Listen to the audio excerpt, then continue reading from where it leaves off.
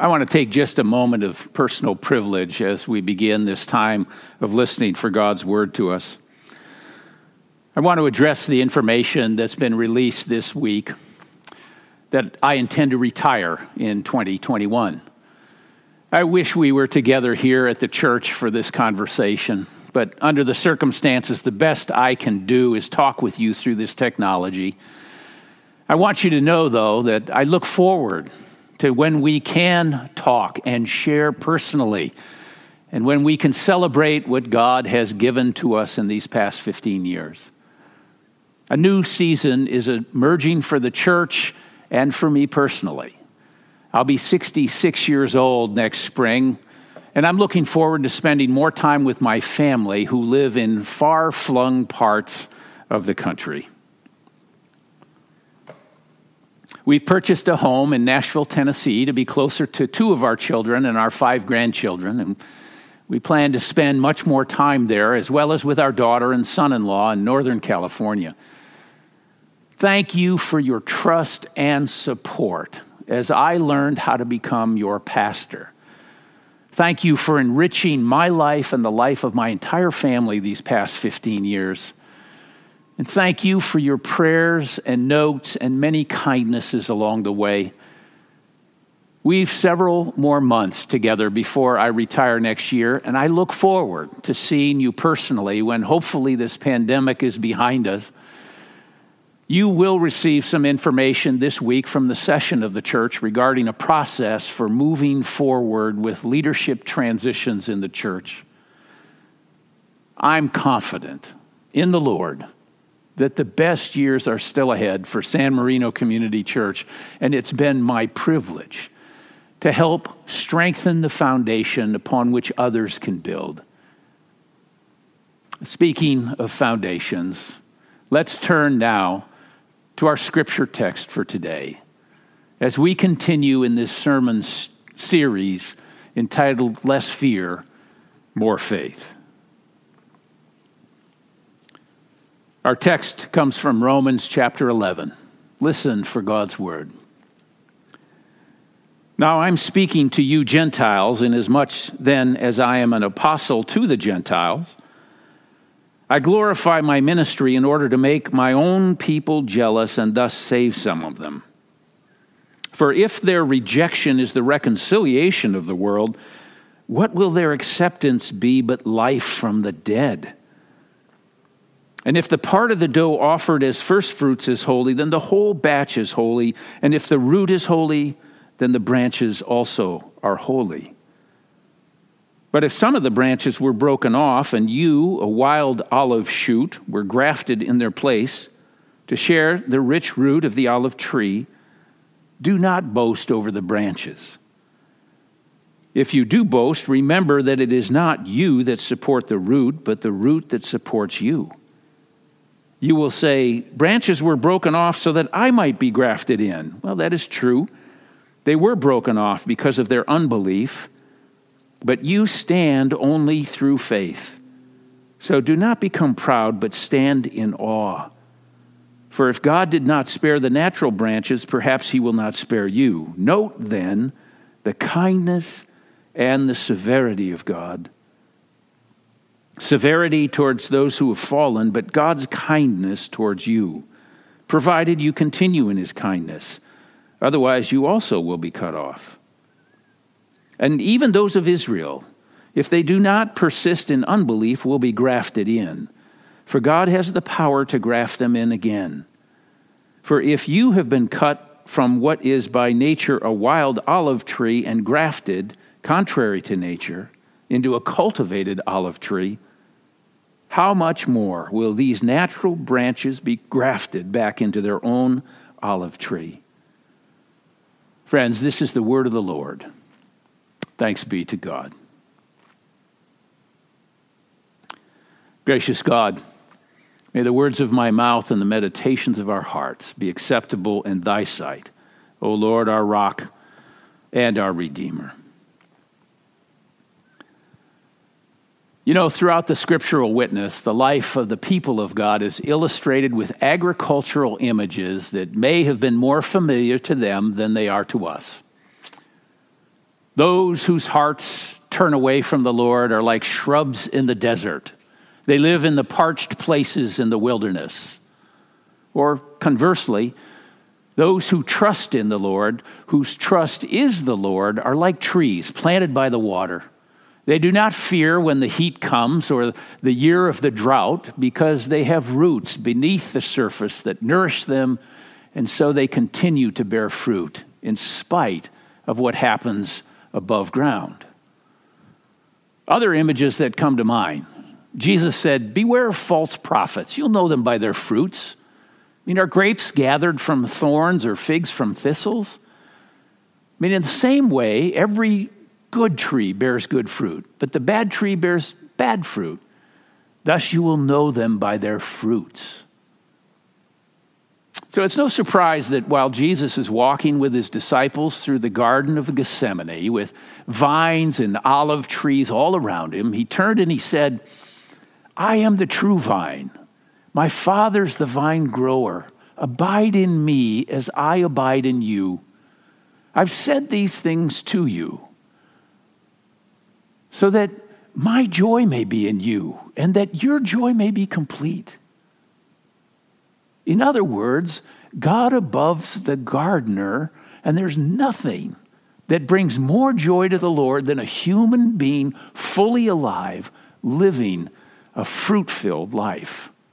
That only happens when you remain connected. Life flows through all those connected parts, the roots, the branches, the leaves, tendrils, and the fruit. Life requires connections. There's a story of a newspaper reporter that went to an interview for a successful entrepreneur several years ago. How'd you do it, he said. How did you make all this money? I'm glad you asked, said the entrepreneur. Actually, it's a rather wonderful story. When my wife and I were first married, we started out with a simple roof over our heads, some food in the pantry, and about 5 cents between us. I took that nickel down to the grocery store. I bought an apple. I shined it up. Then I sold it for 10 cents. What'd you do then? Asked the reporter. Well, he said, then I bought 2 more apples, and I shined them up, and I sold them for 20 cents. Now the reporter's thinking he has this great human interest story. It's a Horatio Alger's success story. Then what, he said? Well, then my father-in-law died, and he left us $20 million, said the businessman. That man prospered, but not because of his ingenuity, because he was connected. Look, we all know the value of networking. Online, we may be part of LinkedIn and Facebook and Twitter and Instagram or some other social media network. We ask connected people to write letters of recommendation for us to accompany our college application or our job application. We choose colleges based upon the connections that will form for us so that we can enter professions with connections already established. We know the value of connections. Joining a country club or a school board or the city council takes connections. A few years ago, I visited the Flora Springs Vineyard in Napa Valley with several seminary presidents. Ted and Julie are the owners. It's a family-owned business that Julie's parents bought back in the 1970s. And Ted, her husband, became the horticulturalist. And he's got to be pretty capable because he had recently received Grower of the Year in the Napa Valley just a few years ago. They took us out to their vineyard to show us how to cut back a vine. You prune like you would roses, and you do it at a similar time of the year when the plant is most dormant. 70% of the vine is pruned away and burned to prevent disease. That's the same as it was in the first century. The gardener cuts near the buds. Cane pruning is one form that allows the healthiest 2 canes to remain, and all others are then removed and burned. Usually there's a trellis structure to support the canes in that case. Another form is called spur pruning. It takes about 20 minutes per vine to do the pruning. The point was clear. Sometimes for new growth to occur in any living organism, pruning is needed, and it can seem drastic. Sometimes the Lord prunes our lives. Sometimes our Lord prunes in order for new growth to occur, and sometimes it's painful. Jesus used this metaphor of vines and branches. And those who walked by vineyards every day to instruct them about the spiritual life. In essence, he says, to live a fruitful life, you have to be connected. And we all know that on some level, but Jesus goes further. He says the truly fruitful life is the one that remains connected to him. And then he goes even further. And he says, apart from me, you can do nothing. It's vitally important to stay connected to Christ in order to realize our potential and to live a fruitful life. Paul puts it this way: remember that it is not you that supports the root, but the root that supports you. I've used this story previously, but it captures, I think, the idea of a different way to be rooted in life. As the Fifth Assembly of the World Council of Churches was drawing to a close, the well-known anthropologist Margaret Mead rose to her feet. She approached the microphone. She surveyed the gathering throng. 2,500 people of many cultures and denominational labels, speaking hundreds of different languages. People ranging from a Ghanaian high court judge to a Memphis used car salesman, from the Archbishop of Canterbury to a tribesman from northern Kenya who had walked for 3 days just to watch and to listen and to pray. Dr. Mead said, you people are a sociological impossibility. You have absolutely nothing in common except your extraordinary conviction that Jesus Christ is Savior of the world. That simple conviction has been enough to motivate believers to share the good news of the gospel with others, sometimes at great personal risk and sacrifice. That simple conviction has been enough to motivate believers to create communities of worship and learning all over the world. That conviction has been enough for believers to build institutions of higher education, to teach children of all colors and abilities and backgrounds how to read and write, how to add and subtract. That simple conviction has moved people to construct hospitals and clinics and retirement homes and facilities for those with disabilities, to care for those who can no longer care for themselves. It's a grand vision of community. A place where we become more than the sum of our parts. A place where we take our place at a table, where our name tag is waiting in front of our chair, but so too are the name tags of all those with whom we differ.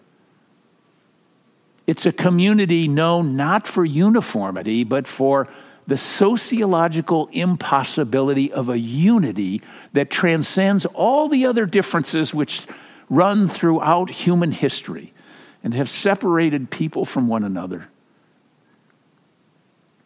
The Apostle Paul in Romans and Galatians and elsewhere is arguing for a sociological impossibility. And at the heart of his argument, he seems to believe that by connecting to this root, by being grafted into Christ, Jews and Gentiles, men and women, children, the elderly, black and white, native and immigrant, can become part of something that transcends their differences, that creates something entirely new called the kingdom of God. Paul writes, there's no longer Jew or Greek, there's no longer slave or free, there's no longer male or female, for all of you are one in Christ Jesus. We don't lose our particularity, but we gain a universality in perspective and outlook. Between the years 1991 and 1995, the war in former Yugoslavia, quote, increased the already oversized vocabulary of evil with the phrase ethnic cleansing, end quote, according to Dr. Miroslav Volf, professor at Yale. In his book that I'm reading, Exclusion and Embrace, he argues that Christian faith has the capacity to embrace the other without demonizing them. We've seen the alternative. Ethnic cleansing to drive out the other. Only the purebloods, the pure culture can live in the land. Quote, the result, a world without the other, he writes.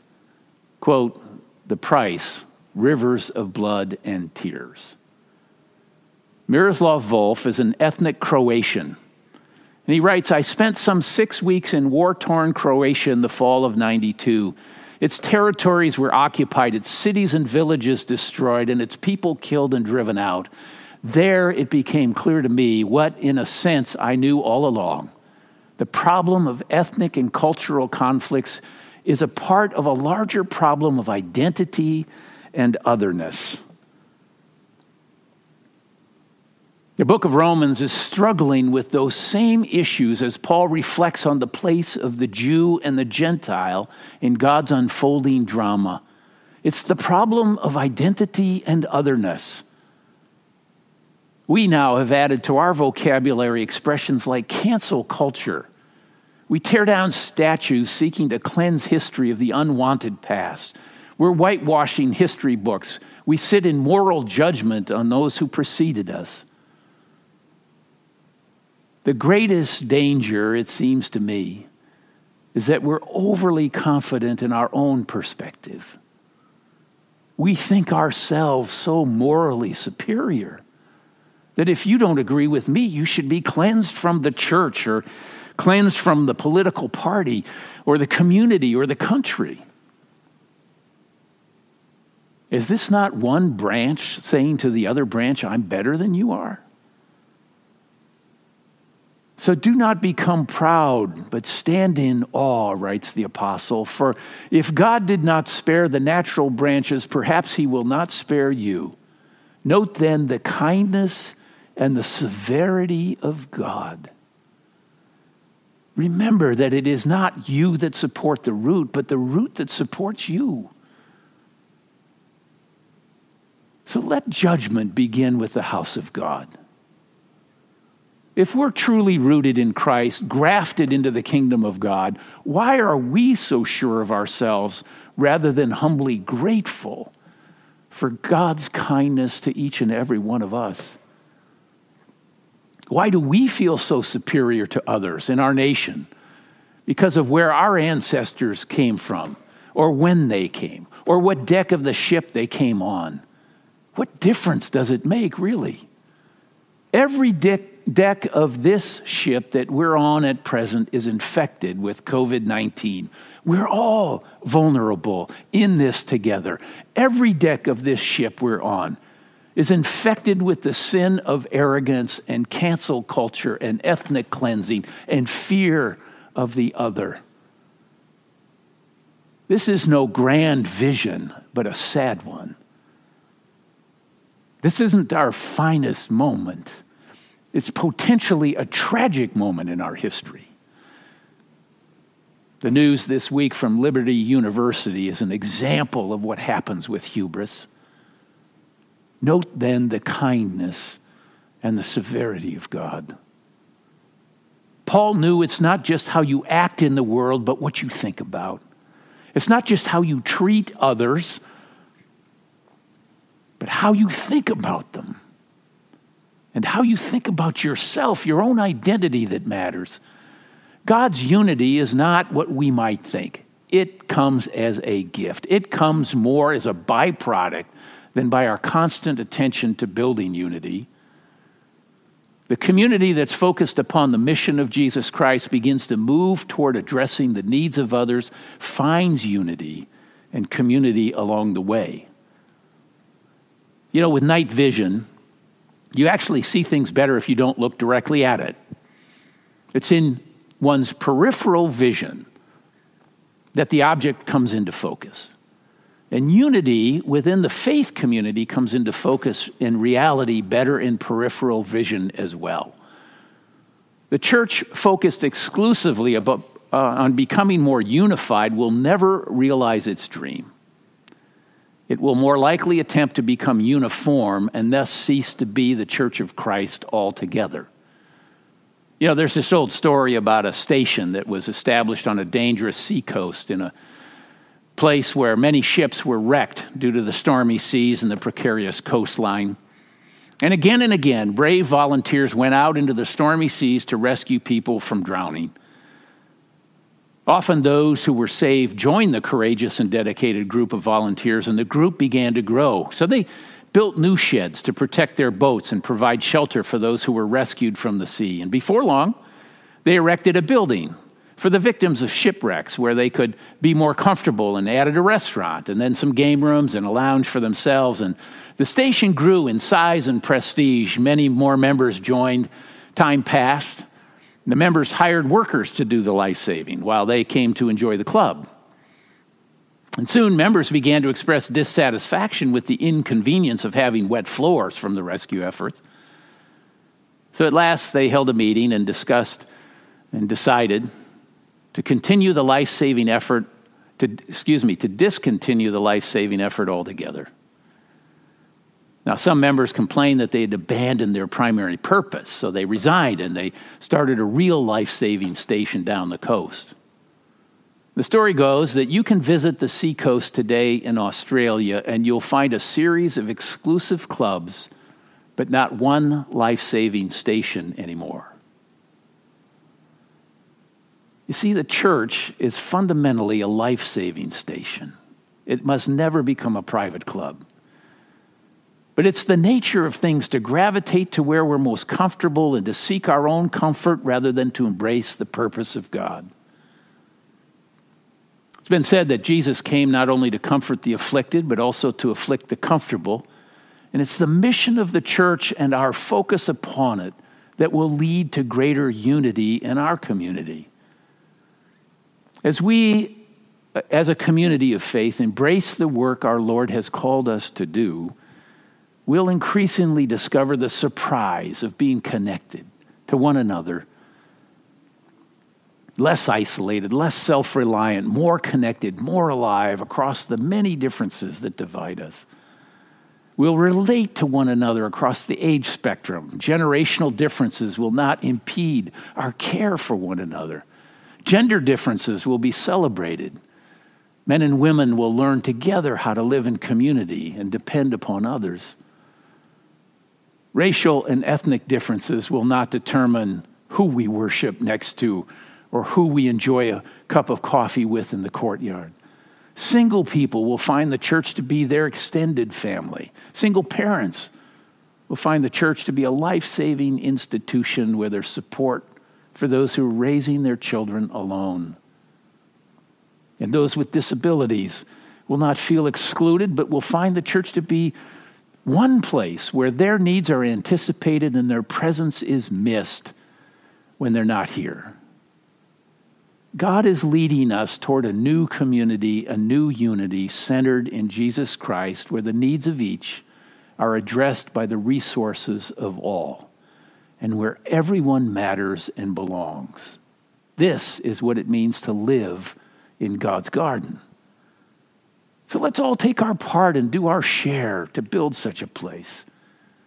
Whatever you can do to reach out and provide hospitality to others, to volunteer your time and talent, to build up the community, to share your treasure and resources to meet the needs and commitments of the church, offer to the whole, to all of us, with gratitude and generosity. It's more important than you think and you know. We belong to one another because we belong to Christ. It's a sociological impossibility, perhaps, but it's precisely what the world needs most. A new community created for the purpose of saving others, and in the process, we find our own deepest needs met. Those who trust in the Lord, whose trust is the Lord, are like trees planted by the water. They do not fear when the heat comes or the year of the drought, because they have roots beneath the surface that nourish them, and so they continue to bear fruit in spite of what's happening above ground. Jesus says, I am the vine, and you are the branches. Those who abide in me and I in them bear much fruit and glorify God. I've said these things to you so that my joy may be in you and your joy may be complete. Thanks be to God. Amen.